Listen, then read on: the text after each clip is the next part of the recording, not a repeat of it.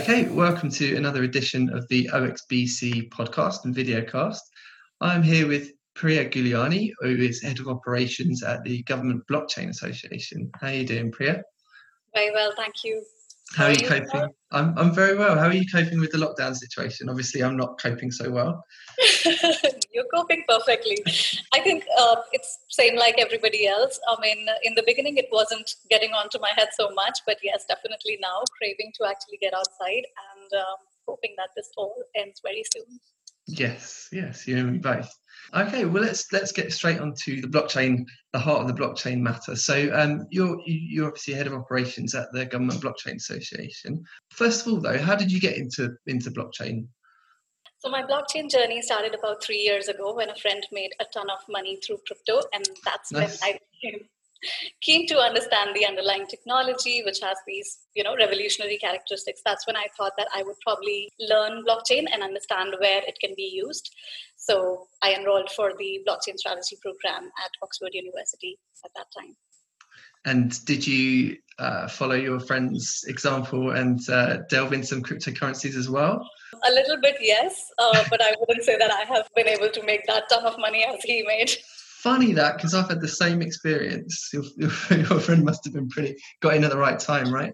Oh yes, yeah. I mean that's what it matters, right? First, plus I don't consider myself that lucky. I have never got easy money anytime. Yeah, same. So from those beginnings to doing the course, how did you end up working at the Government Blockchain Association? Because I was looking at the website and it looks like a huge organisation. So by background, I'm a computer science engineer, and I have over 10 plus years of IT consulting experience working with multiple teams and multiple domains like finance, supply chain, manufacturing, etc. And I'm passionate about inclusion, sustainability, and climate impact. So I focus on projects in the same vein.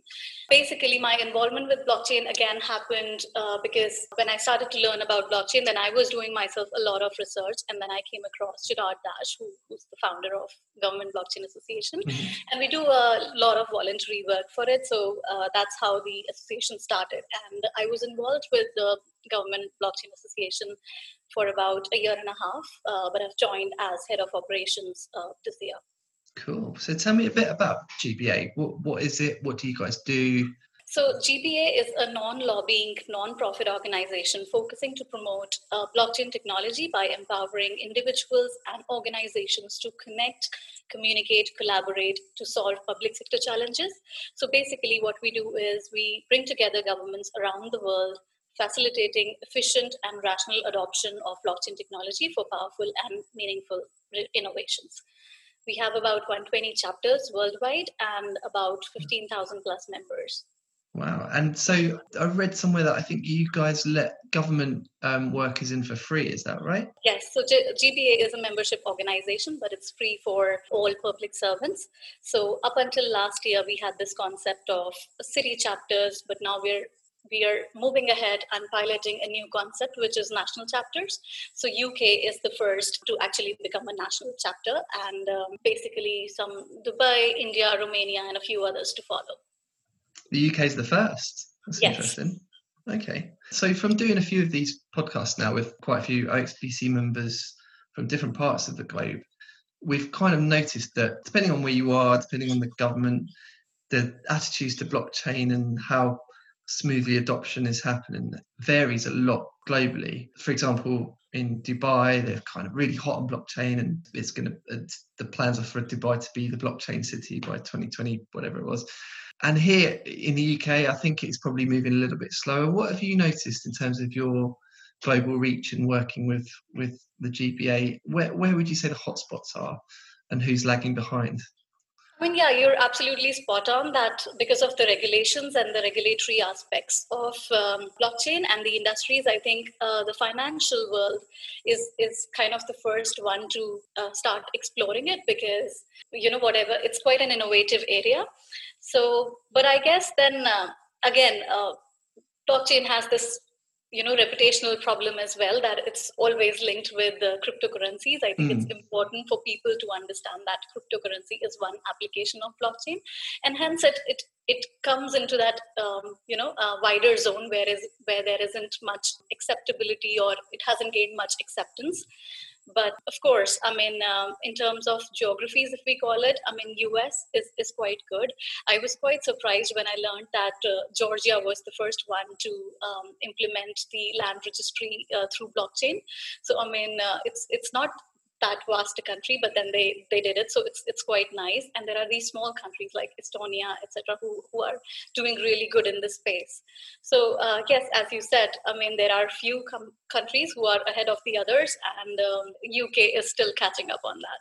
And yeah, you hit on an important point there about the perceptions of blockchain being a cryptocurrency thing, and then perhaps even some governments and people in influential positions not realizing the benefits there are in other areas like supply chain, finances, all kind of other sectors, property registry, as you mentioned in Georgia in America. What would you say for the countries and the territories that are quite hot on blockchain adoption? What are the key usages of blockchain for them? I think because blockchain is about establishing trust, transparency, and traceability, it has that wider impact over all of the industries.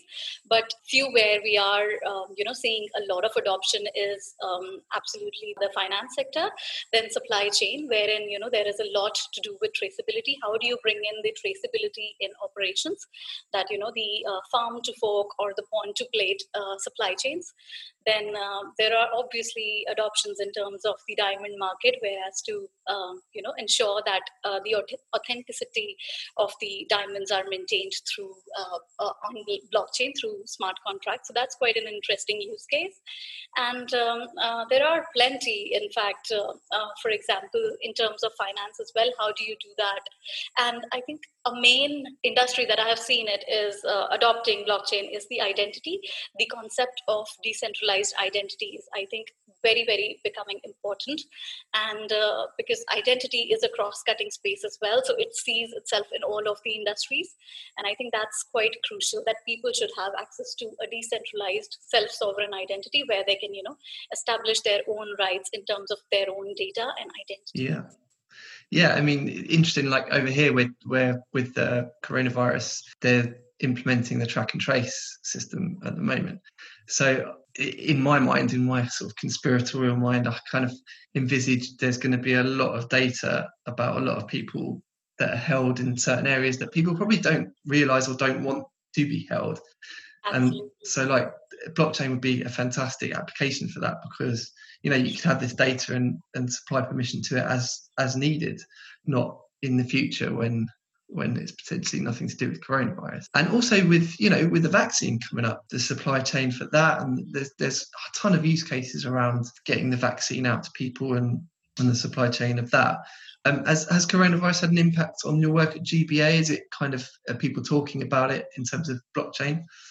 In terms of exploring the use cases, definitely. So what GBA has done is it has launched its own blockchain platform recently, which is called Government Blockchain Business Platform. So it is DLT agnostic and allows governments to build use cases without worrying around the underlying technology aspects. So the use cases being explored are the relief fund management, vital records and voting, and of course something around the vaccine itself. So obviously, whilst because we already have the remote operations, we are spread all across the world. So it's not that Corona has impacted our operations as such, but obviously it has led to think about some of the use cases where, we could, help and support governments so as to get through this together.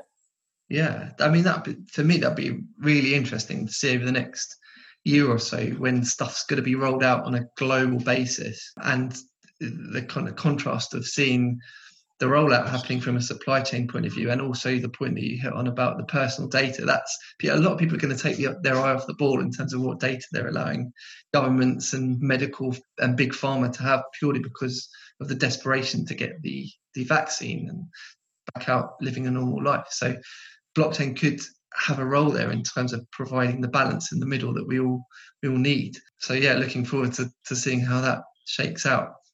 Absolutely. I think the demand is also changing because people earlier on did not think so much, I think, about their data. Even now, I think people aren't aware that, if somebody isn't charging you for something, they are actually making money out of your data. So I think that awareness is now coming. Awareness about sustainability of products is now coming, that, I just don't want to know that, what I'm eating, what the calorie count, etc., but also the journey of the product, right? That Yeah. how it originated, where it's sourced from, and things like that. So consumers are getting more and more curious, and conscious Yeah. buying is definitely coming into play. And that's where, the blockchain plays a revolutionary role, I think. Have you noticed any difference in terms of the food traceability in the States? Because the regulations on food is quite different to over there to what it is over here. True. The standards are a bit lower, Absolutely. aren't they? Yeah. So I think that's what is there. When I talk about with my stakeholders as well in terms of sustainability, so I always say that, Europe US and Europe are quite, aware about sustainability. But if we go back to India or Asian countries where it's like sustainability is still a buzzword for farmers and alike, because it's like, whatever is cheapest, you tend to go for that service. And it's like, as long as it doesn't kill me, it's probably all right. But then, yes, that awareness is now becoming more and more, inculcated into the practices, the operations. So I think it's a new time altogether. And obviously it's about two things. The changes are either driven by the governments or they're driven by the actual conscious buyers, right? So now that awareness is happening from both ends. So yes, all good times ahead. So what do you see as being the main challenges to getting blockchain adopted? So I think the massive one that I said is about the reputational challenges around cryptocurrency. People need to understand that Bitcoin, other cryptocurrencies, and blockchain are what are the differences between these, and that would probably help eliminate some of the implications that are associated with the usage. But then, of course, there is another thing that blockchain isn't considered to be strong holding technology, probably because it's quite new and people are still exploring the use cases around it. So there are questions around how much stable it is, how much scalability aspects are there. Plus there are so many technicalities involved, right? About proof of stake, proof of concept, etc., which if you're planning to implement blockchain, then you have to think of so many concepts. So I think that's where organizations like ourselves, OXBC, help eliminate that questions, that the underlying questions, and probably people can just focus on the beautiful aspects of technology and not worry about the intricacies.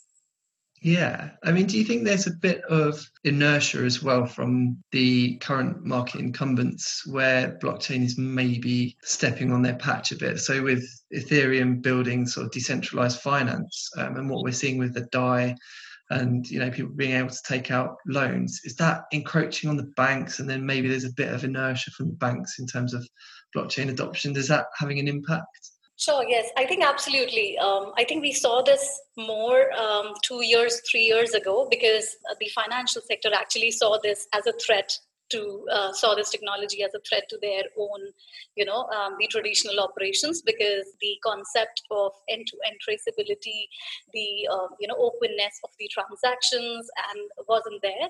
But now I think people, as you would see, that the awareness is increasing, so people are getting more and more relaxed around it, and they are trying to explore. Okay, fine, that what are the different aspects that we can actually use it.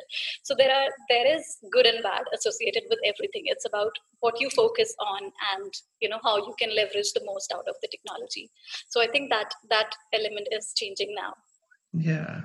So in terms of GBA, can people join just as long as they have kind of a blockchain background, or what's the kind of criteria for joining? Absolutely, yeah. So it's a membership organization, and like I said, it's free for public servants to join, because we want to have, we want to work closely with them and work out that what are the public sector challenges, so as to do that. But yes, there are some membership details, that criteria, etc., and some value proposition as well. Joining GBA, like access to a global network, priority access to experts, events, and opportunities with government projects. So all that you get, and then obviously it is a meritable organization, so there is certain criteria associated to who can join and who cannot join. So we do a little due diligence in that space. Great. And how do people join? Just apply through the website? Yes. Yeah. Great, fantastic. And then, so one final question we offer to all of our guests on the OXBC podcast, because obviously, like yourselves, we have a big sort of blockchain global network. What kind of people would you be interested in catching up with, linking up with? Is there any kind of specific area of expertise that you're looking for or people to connect with?